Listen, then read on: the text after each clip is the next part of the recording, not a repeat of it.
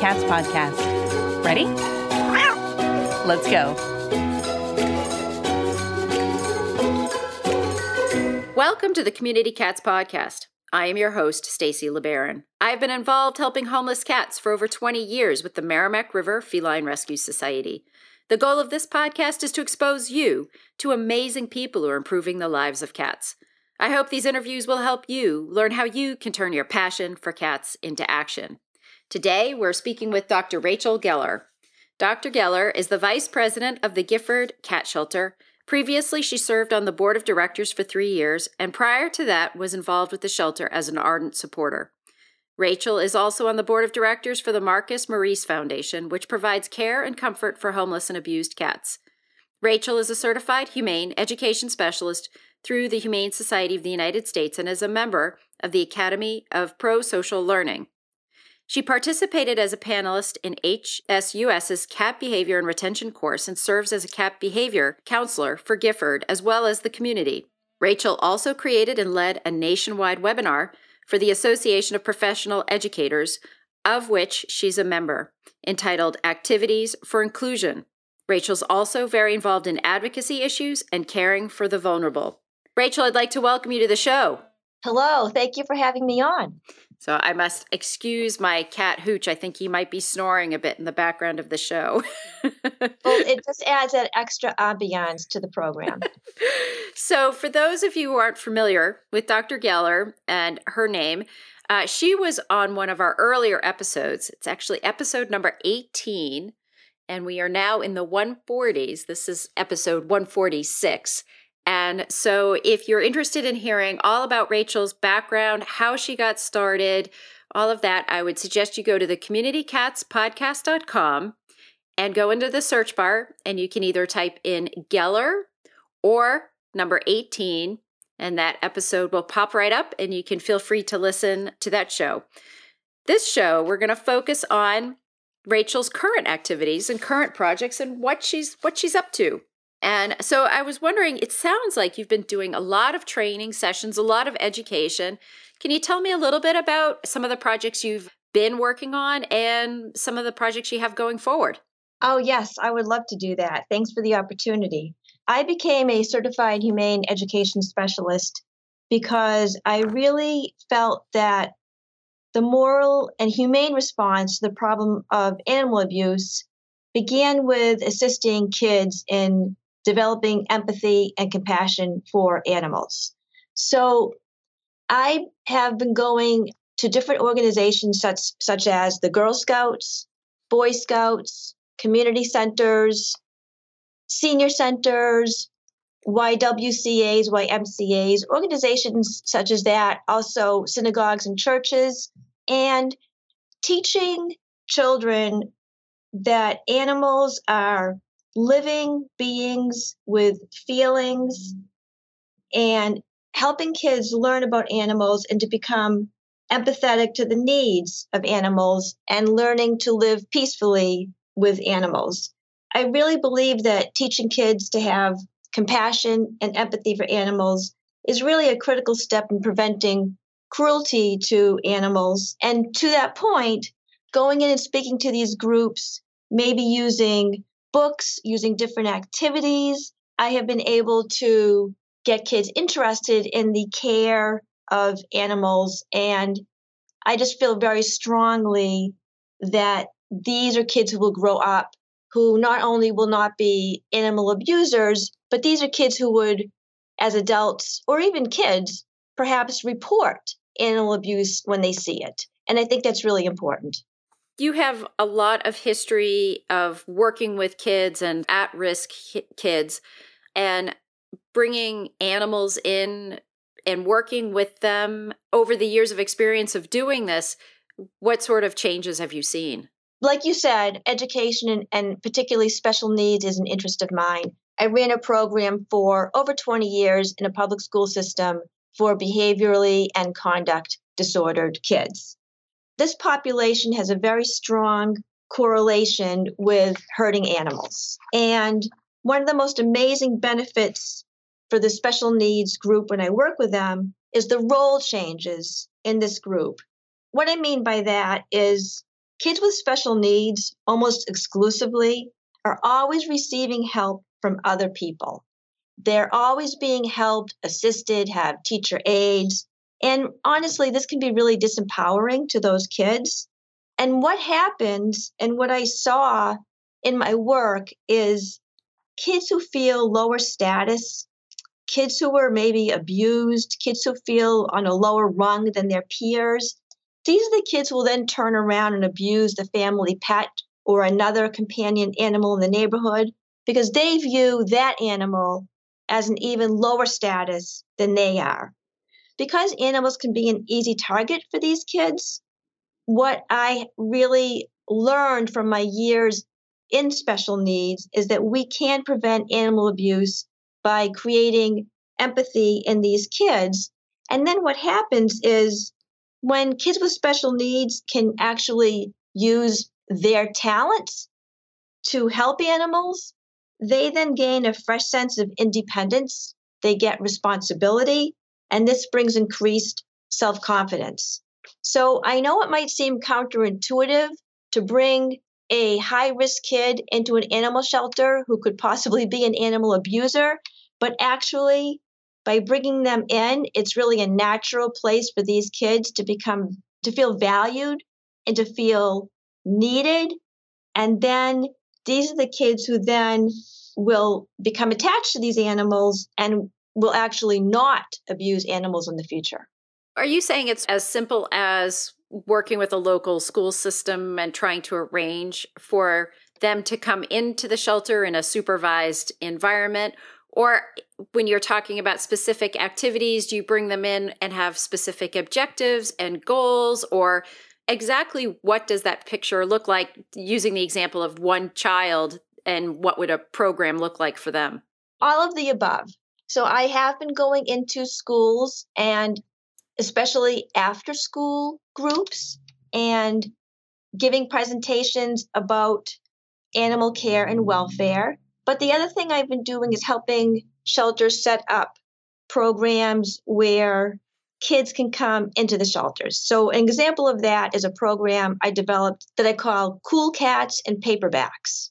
This is a program that I came up with that actually is great for special needs kids or at-risk kids. So if you think about kids who are not strong readers, they don't like to read, they don't want to read in class, they never raise their hands, they're embarrassed of their reading level. But if the kid's reading to a cat, the cat certainly isn't going to know if he makes a mistake.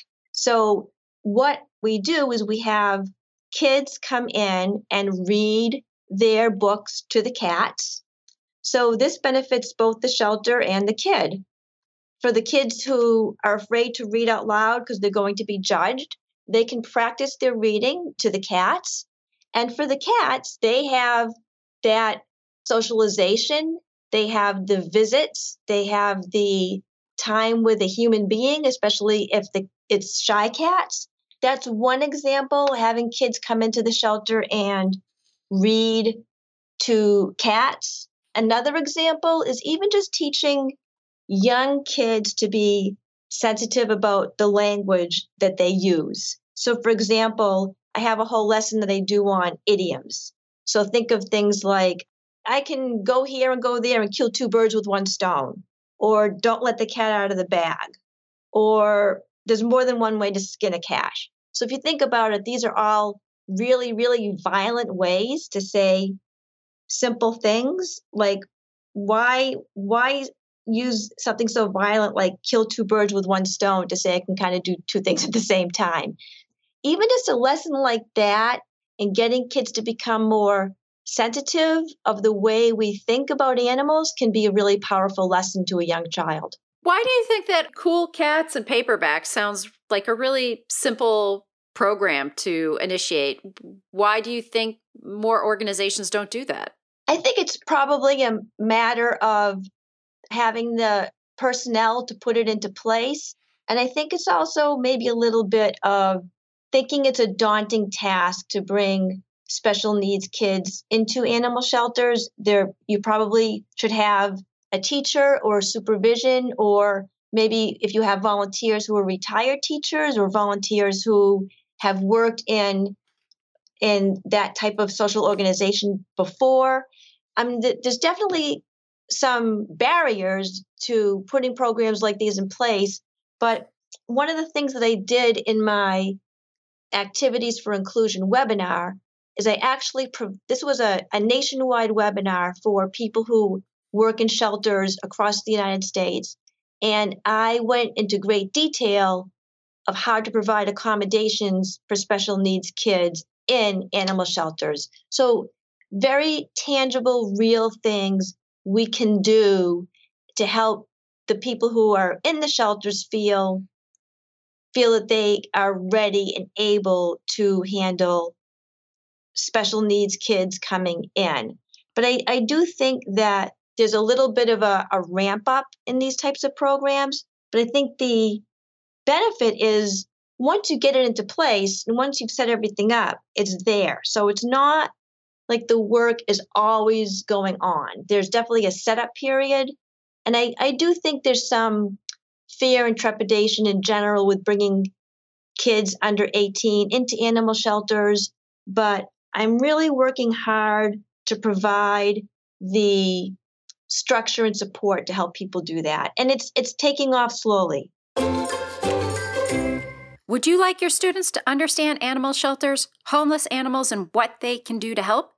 Dr. Rachel Geller is a certified humane education specialist and cat behavior counselor.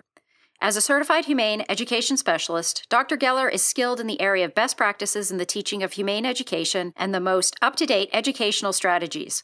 Combined with her certification in regular education and special education, she is available to teach topics on animal welfare to your organization. Rachel teaches regularly for the Boy Scouts, Girl Scouts, community centers, senior centers, and animal shelters. In addition, Rachel teaches and trains shelter volunteers in cat behavior and how to recognize and understand that cats have their own way of communicating. She also helps to correct behavior problems in cats. Rachel has developed many programs and videos on common cat behavior problems and looks forward to working with you. Just email rachelsg@aol.com. That's RACHELSG@AOL.com. Are you swamped with miscellaneous papers and notebooks with details about the cats in your colonies? It's hard to keep track of all the details. Do you get a headache whenever your TNR coordinator asks you for paperwork that they need for their program? CatStats is the ultimate TNR program management tool that will reduce your stress. Set up your own online cat colony database and track colonies and caretakers in your service area. Mapping and automated requests for help are also featured. Designed by Neighborhood Cats, CatStats is available at no cost to animal welfare organizations. CatStats has an easy-to-use interface, and all of the information is protected and private. We want to help you spend less time on paperwork and more time helping cats.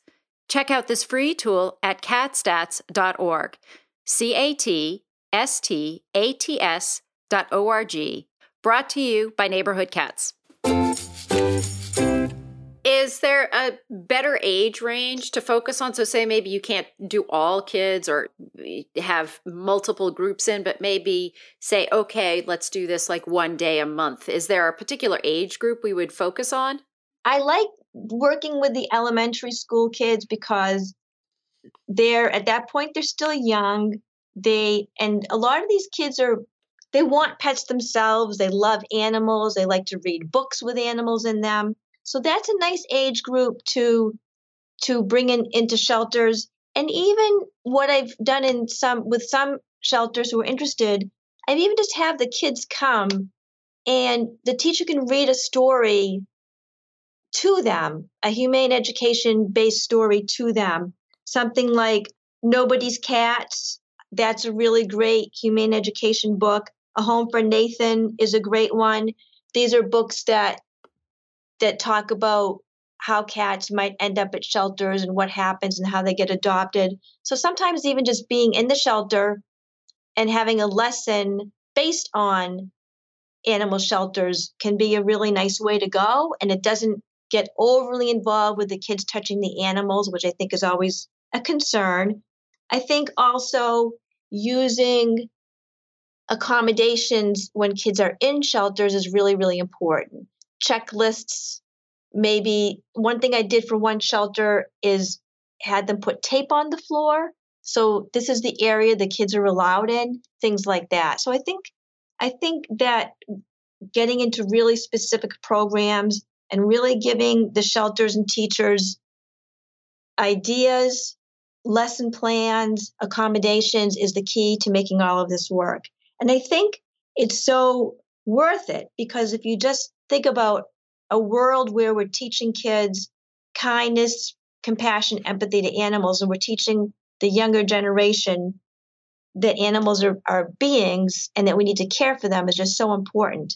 High school kids are a little more responsible, hopefully. And for those of us who've worked with high school kids, that can be debatable. But when you get to that age, to me, that's an age where you can maybe bring technology into it. Maybe you can get these kids blogging about the things that they see and do at the animal shelter. They could create a Facebook page. They can do things with social media.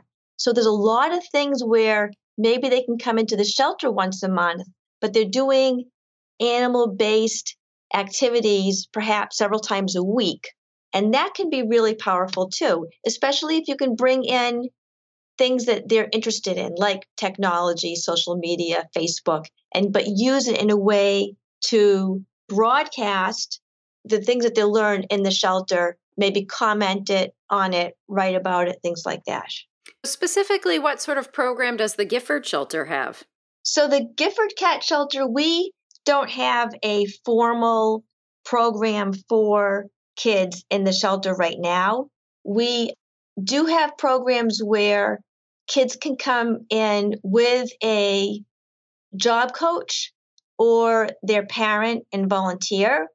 We have a program where kids can do community service, but not at the shelter, but they can do community service projects such as bake sales and raising money for the shelter or helping us with our raffles. We don't right at this moment have a formal classroom type program at Gifford, similar to some of the things I've been doing at other shelters.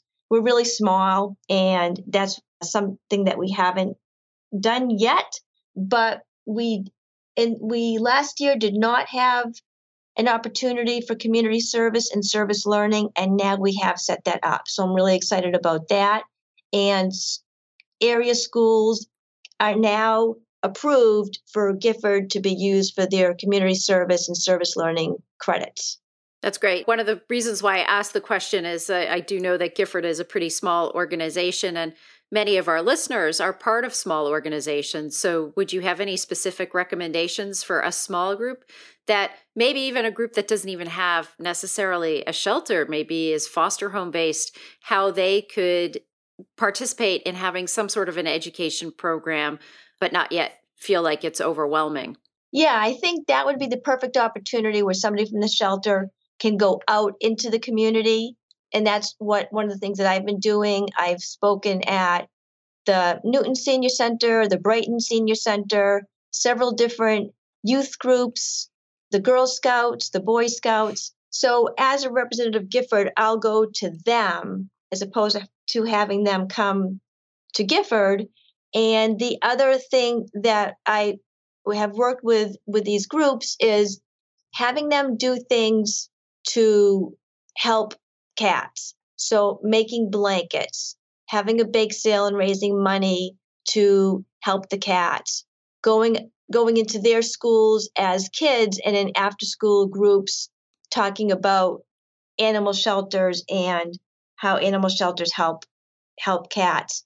And even for the reading, kids on their own can read about books and then write a response to the book or a blog to the book. I think using technology, especially for middle school kids and high school kids, is so powerful because it's something that they can really relate to, and it's something that they have used for their entire lives as a way to spread the word, interact with people. So I feel like that's something that any kid can do from any device, anywhere. And so maybe have the kids read a book or an article on a topic and then start a response to that. This can be on a blog or a closed Facebook page with a certain classroom or a certain group. And that's a beautiful way to get kids interacting with each other, talking about animals, talking about kindness and empathy to animals in a forum that they're used to and that they like. You had mentioned Nobody's Cat earlier, and I just wanted to mention that Valerie Ingram and Alistair Schroff were guests on the Community Cat podcast. And for folks that are interested in finding out more about how that book came about, it's episode number 77. And you can just go into the search bar and put the number 77 or Ingram. You can find the backstory between Nobody's Cats there. And it's a fantastic, fantastic book. Rachel, you've got some upcoming presentations if there are folks that are interested in seeing you speak. I believe you are going to be a speaker at the Whole Cat Workshop, which is going to be in Grafton, Massachusetts at Tufts Veterinary School on April 2nd. Is that correct? That is correct. I will be giving a lecture on cat behavior and retention and how cat shelters can set up their own cat behavior and retention programs. And I will also be going through common cat, quote unquote, misbehaviors and what we can do as cat behavior counselors or people in animal shelters to help people in the community, adopters, anyone who needs help with kind of the common cat concerns that I tend to hear a lot when I'm doing my cat behavior counseling. For example, litter box issues, introducing your new cat to your resident cat, multi-cat households, kind of the hot button topics that you see in the world of cat behavior. So if there are folks interested in finding out more about that talk on April 2nd, I'd recommend going to massanimalcoalition.com.